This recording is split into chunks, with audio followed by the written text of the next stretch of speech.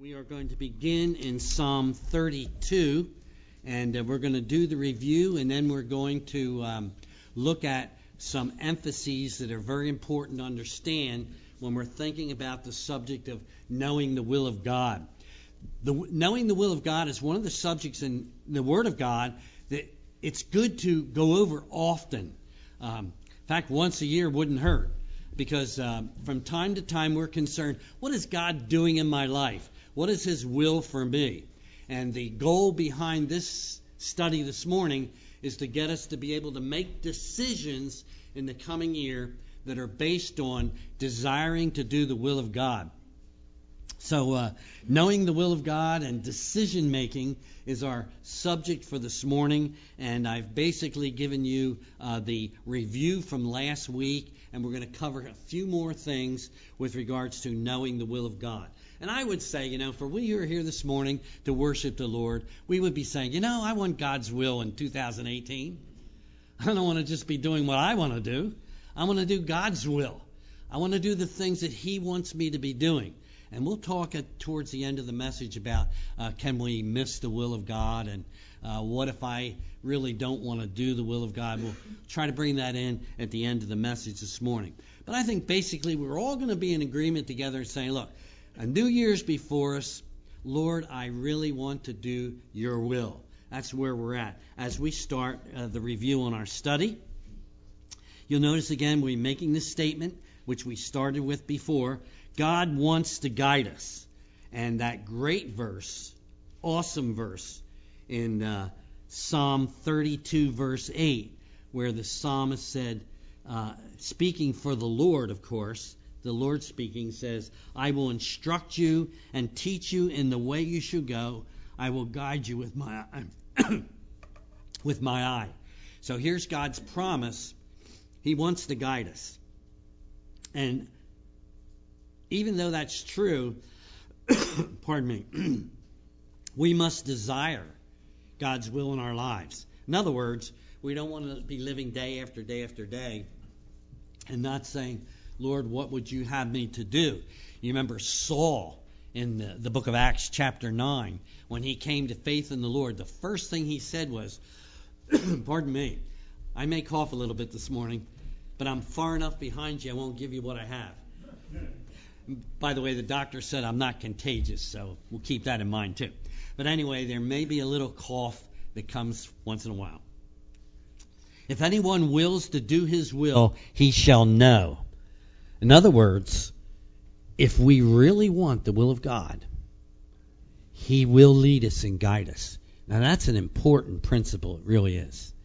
If anyone wills to do His will, he shall know. Now I know the context of John 7:17. He was speaking to those around Him who thought that He was not the Son of God sent from the Father in heaven, that He was giving those who were listening to Him the very words of God. But He said, those who really want to know what God wants, they will receive that instruction from the Lord. In the next paragraph, we have the example of the people of Israel, how they were led through the wilderness by the pillar of cloud by day and the pillar of fire by night. And of course, the pillar of cloud and the pillar of fire represented the presence of the Lord. And that must have been awesome. It really must have been. For the people of Israel in their tents, they would look out and they would see the tabernacle, and they would see the pillar of cloud, and they would say, the Lord's with us. He's really with us. That's a wonderful thing to understand as believers. We don't have a pillar of cloud, and we don't have a pillar of fire, but it's a wonderful thing to know as believers, that since I put my faith and trust in Jesus Christ, He is with me. He's with me when I load up and get in the car and head out from here today. He's with me when I go to work tomorrow. He's with me no matter where I am. That's an awesome thing to understand, and consider how that relates to the subject of knowing the will of God. If the Lord is close to us, He's going to help us, enable us when we have decisions to make. Well, how does God make His will known to us is the next major statement. And I'm going to go through these rather quickly. And the point, first of all, is we must desire and pray for God's will. Teach me to do your will, for you are my God. There's another reference, if you want to jot it down next to this, and I like this one. It's a strong reference as well. It's Psalm 119, verse 133. Order my steps in your word, and let not sin have dominion over me. Now that verse ties right in with the next, number 3 in your statements here, where it says, first and foremost, number 3, God leads us through His written word, the Bible. There are so many truths that are given in the Word of God that help us to live in the will of God. Truths about our relationships with others. Truths about forgiveness. Truths about seeking Him. These things are all necessary for us to really understand the will of God. God wants us to trust Him one step at a time.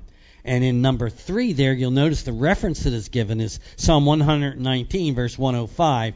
Your word is a lamp to our feet and a light to our path. Today we have a lot of really awesome flashlights and abilities to make light before us. But back in this day, he was talking about a lamp, which only actually allowed a little bit of light in front of a person so they could walk successfully and not be hindered in any way. Well, this is a good illustration because the Lord leads us one step at a time. We're here today. We're here desiring to worship the Lord. We're here desiring to please Him. We have an afternoon before us. We have an evening before us. And we want to do God's will. And so if we say, Lord, I want you to lead me, He may lead you to do something this afternoon that maybe you haven't even done before. He may lead you to contact somebody. He may lead you to pray for somebody. We want and we need the leading of the Lord in our lives. So number 3, first and foremost, God leads us through His written word, the Bible. This is why we're encouraged to read the Word of God every day. Number 2 was that reminder that we need God's guidance in our lives. I love this reference. I really do. Jeremiah 10:23, number 2 in the study. O Lord, I know that the way of man is not in himself, and is not in man that walks to direct his own steps. You say, well, there are multitudes of people who don't seek God for leading in their lives. That's true. But once we trust Jesus as our Savior, He wants us to seek Him. In fact, He says, now you're actually in a position where you really need me. And we do, don't we? Don't we need the Lord? And we want Him to lead us. We want Him to guide us. I love that reference. It's a clear reminder. We don't have it inherently in ourselves to direct our steps. We need guidance from the Lord. Number 4, God leads us through the inner prompting of the Holy Spirit who indwells every believer. And I gave the reference from the book of Acts. We talked about this last week. The point is that the apostles wanted to continue their journeys throughout their communities in spreading the gospel. And they were seriously considering going in one direction over into the province of Asia. But notice the text clearly says they were forbidden by the Holy Spirit to preach the word in Asia. So it wasn't the fact that the Holy Spirit was keeping them from sin as such. He's saying, I want you to go here to preach the gospel of Jesus Christ. Here's where I want you to go. And see, as we go into 2018, we have this coming year before us. We all will have different opportunities to do things for the Lord. And again, we need to be saying, Lord, is this what you want me to do? The Lord may want you to teach a Bible study. The Lord may want you to teach a Sunday school class. The Lord may want you to have a one-on-one study with somebody. And so you need to ask yourself, Lord, would your Holy Spirit direct me into what you want me to do, your will, in this coming year? The second reference is Philippians 2:13. For it's God who works in you both to will and to do of His good pleasure. And God working in us, of course, is the work of the Holy Spirit. So He really does prompt us and speaks to us to minister to others, both believers and even to those who do not know Christ as Savior. Holy Spirit prompts us to do things to please the Father in heaven. And under that, I just had to put this little statement where it says, it is important to pray for the leading of the Holy Spirit before going on any important activity. I'll mention one to you that I had recently, not too long ago, but I got a call from our former church in New York, and they said, would you come and minister on our 50th anniversary? Would you be the principal speaker? My first reaction, I don't think so. It would be nice, and the Holy Spirit's tapping me on the shoulder. Why don't you want to go? I mean, you were there for 10 and a half years. Why don't you want to go? But like Chuck Swindoll said, we mentioned this last week, when Chuck Swindoll was asked to become the president of Dallas Seminary, first thing he said, I don't think I want to do that. I thought that was neat the way he spelled that out. And boy, he couldn't get the burden off his heart. Look, they've asked you to do it. Are you going to do it? And finally he said the Lord gave him peace, that he would be the next president of Dallas Seminary. So it is amazing. It's really amazing how God leads and how he directs us. Now, the next one, of course, in the study is the peace of God. And the peace of God, which passes all understanding, will guard your hearts and minds.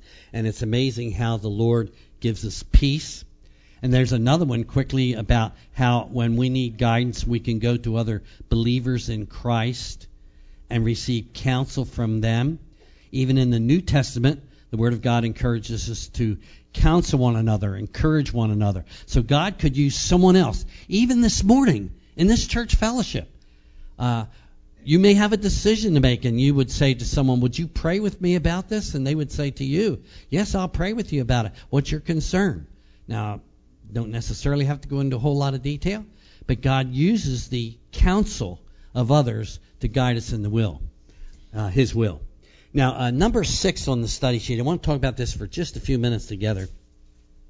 And this is the passage that talks about the peace of God. And Colossians 3:15 is one of your key verses here. Let the peace of God rule in your hearts. So God does lead us into His will by giving us inner peace. In other words, you pray for the will of God, and you have a choice to make. And so you make that choice, and when you make that choice, God gives you peace. Now, I'm going to talk in a few minutes about when you don't have the total peace you'd like to have, okay? Because this can happen. But here's the point. We can have inner peace, but we need to be careful that we have to have 100% certainty of God's will before we make decisions. Stay with me. Stay with me. There are some decisions which you're going to make. You're going to say, I have to have peace of heart and mind about that decision. I'll take one that probably we would all agree on. Going to have major surgery. And the doctor says, well, you can choose not to have it or you can have it. Lord, what's your will? The Lord says, have the surgery, and you have peace about it. However, when it comes to decisions of choices you have to make, places you have to go, responsibilities you have to do, you can pray the Lord and ask for wisdom, and you make a decision, but you don't really have 100% certainty in the situation. Now let me back up. You'll see how this pulls together. Some things you absolutely need 100% certainty. In other areas you may not get it. And you say, well, why do you say that? Well, because there are examples in Scripture. Did Noah know all about the flood before he built the ark? No. Did Abraham have a roadmap to Canaan? Did he have a GPS service to work with? No. Did Moses know all about what would happen when God said, I want you to lead the people of Israel out of bondage? Took him a while to even say yes to that, didn't it? Did he know all about it? What was going to happen? Absolutely not. Did Joshua know When the Lord said, I want you to march around the city of Jericho, did Joshua know that the walls were going to fall down by God's power? No. So here's my point. The point is, we have to be careful in wanting only 100% assurance about this decision. Meaning, we can make a decision and not be certain of all the ramifications that are going to happen as a result of that decision. Now, I hope you were following me on that. Because the life of faith means sometimes we live with some uncertainty even in the midst of doing God's will. Just like these that I mentioned in Hebrews chapter 11. There were great men and women of faith who didn't know the future, but they trusted God anyway. Repeat. There were men and women who were asked of God to do great things. And they didn't know all the outcomes of it. But they said, Lord, I trust you that you're going to lead me. So if you have a decision to make, decision to move, decision to buy something, a decision on a relationship, you go to God about it. And we'll close with this, with the final how we pray. You go to God about it. And you may not all know all the ramifications of that choice, but you're going to trust God. And by the way, that's why He gave us Proverbs 3, 5, and 6. You know it pretty well, don't you? Some of you? Okay, some of you know it. Some of you may not know it. Let's do it together. Proverbs 3, 5, and King James Version. Trust in the Lord with all your heart and lean not to your own understanding. In all your ways acknowledge Him, and He will direct your. Boy, that's a tremendous promise. These verses are so vitally important. So we have to be careful wanting 100% certainty before we act on a number of decisions. People in Hebrews chapter 11 were those who were trusting God, even though God asked them to do something which they may have never done before. There are a lot of certainties in the Word of God. And you know those certainties. Probably all of us who are here know those certainties. And the first one, we started this study on the will of God. Don't lose this sheet, by the way. I look at these passages often because we all have choices to make. The first one was that God is committed to showing us His will. He wants to do it. And we have to get to the place where we get close to the Lord. Remember, we talked about the children of Israel seeing the pillar of cloud, pillar of fire, representing the presence of the Lord. And the closer we are to the Lord, the more we're going to be able to hear Him when He says to us, this is something I would really like you to do for me. I want you to make a choice in this area. Very quickly, I want to mention some questions that are asked. I'm going to answer them very quickly, and then we'll give that closing prayer. People ask this question: what if I know the will of God but deliberately choose not to do it? Repeat. What if I know something that God wants me to do, I just don't want to do it? Well, we are imperfect people.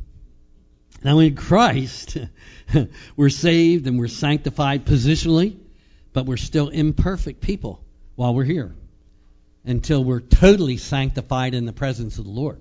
So there are believers who have said, I don't want to do what God wants me to do.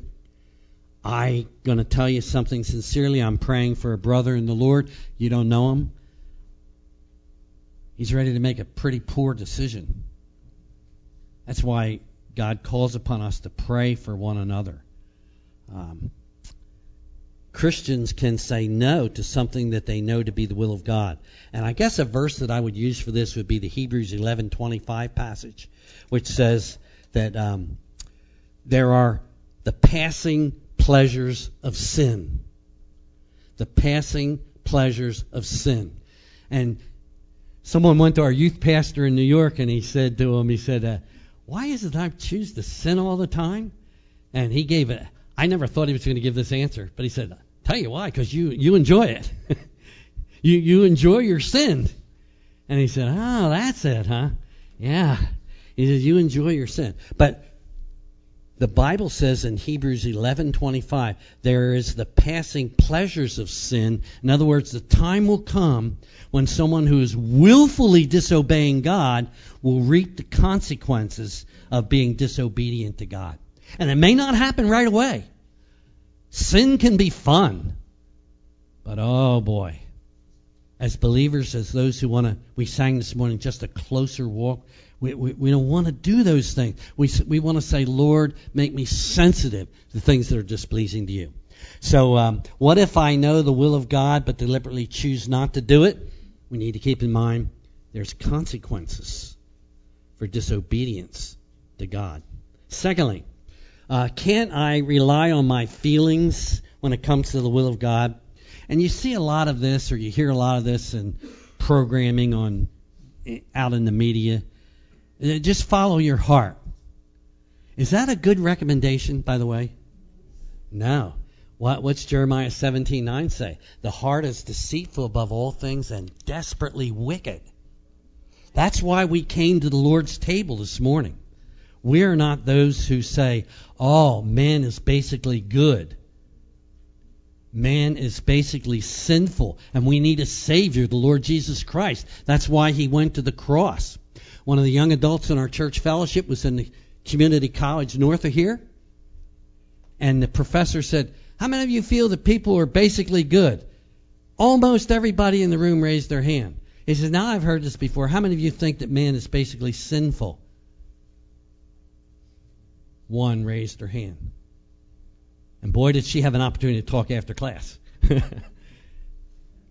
Bible tells us we sin, we fail God. But Jesus came and paid the price for our sins. He shed His blood that our sins might be forgiven.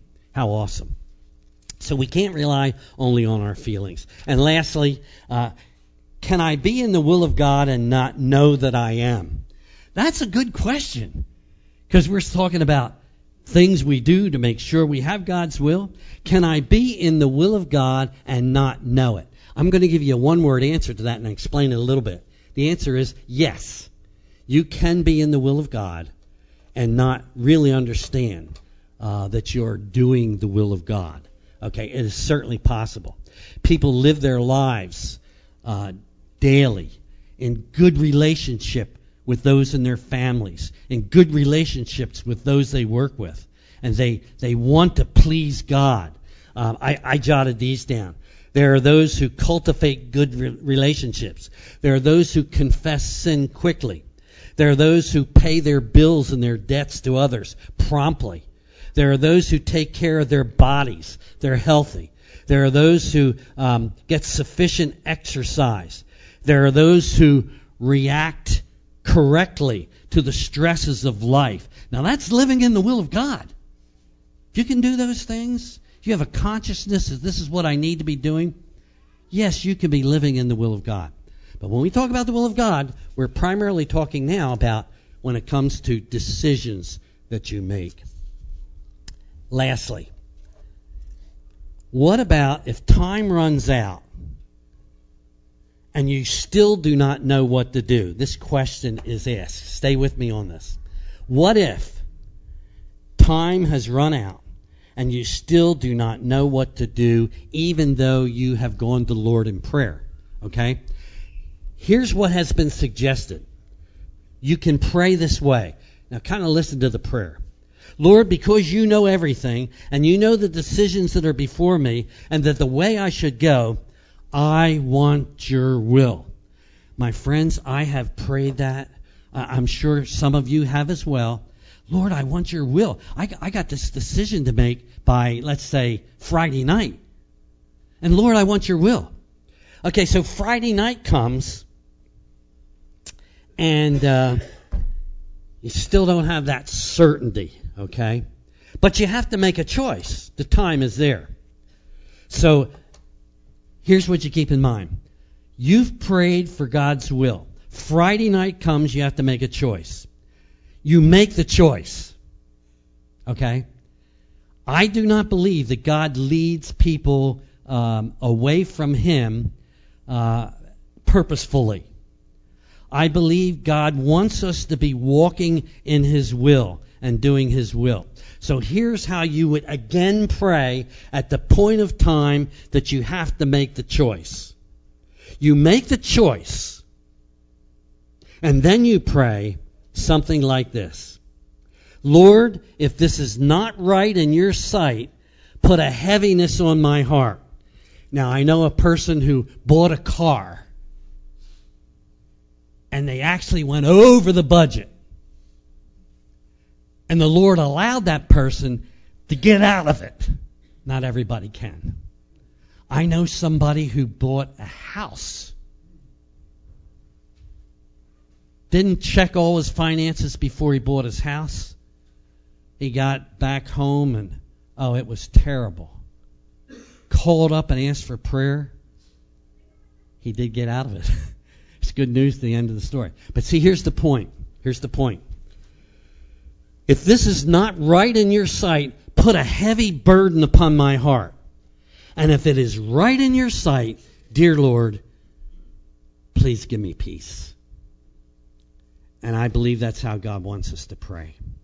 The last verse I want to mention before we close in prayer is Isaiah chapter 43, verses 18 and 19. And that's the verse where the Lord says, very important section of Scripture. Speaking to the people of Israel, Isaiah 43, 18 and 19a. Do not remember the former things, nor consider the things of old. Actually, in Isaiah 43, 18, God's simply saying this. Don't dwell on the past. Don't allow the past only to rule your life. He says, and I love it, he says, behold, I will do a new thing. We have a new year before us. And I hope you will leave from the service this morning with several things in mind, but certainly the thing is that God will guide you in the coming year. And also that God wants to do some new things in your life and experience. I made my own list. Things in your life and experience. I will do a new thing.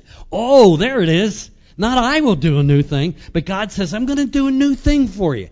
I'm going to help you in this new year. You live close to me, and I will guide you in the things that you do. What an awesome promise from the Lord. And in closing, this statement from William Carey, who had to pray a lot about going to India in 1761. You know, he couldn't fly over in a jet, could he? No. 1761. Going to India, a country with great poverty and false religions. Almost every time he'd speak, there were those who would be opposed to what he said. When he said, there's only one Lord, there's only one Savior, and it's Jesus Christ. And of course, Hinduism has thousands of gods. He says, no, there's only one Savior, and he loves you very much. And he led, by the way, thousands of people to forgiveness of sin and life in Christ. Here's what he said, and you please remember this. He said, as we face the new year, we want to say this too. Expect great things from God and attempt great things for God. Expect great things from God. Don't look at 2018 negatively.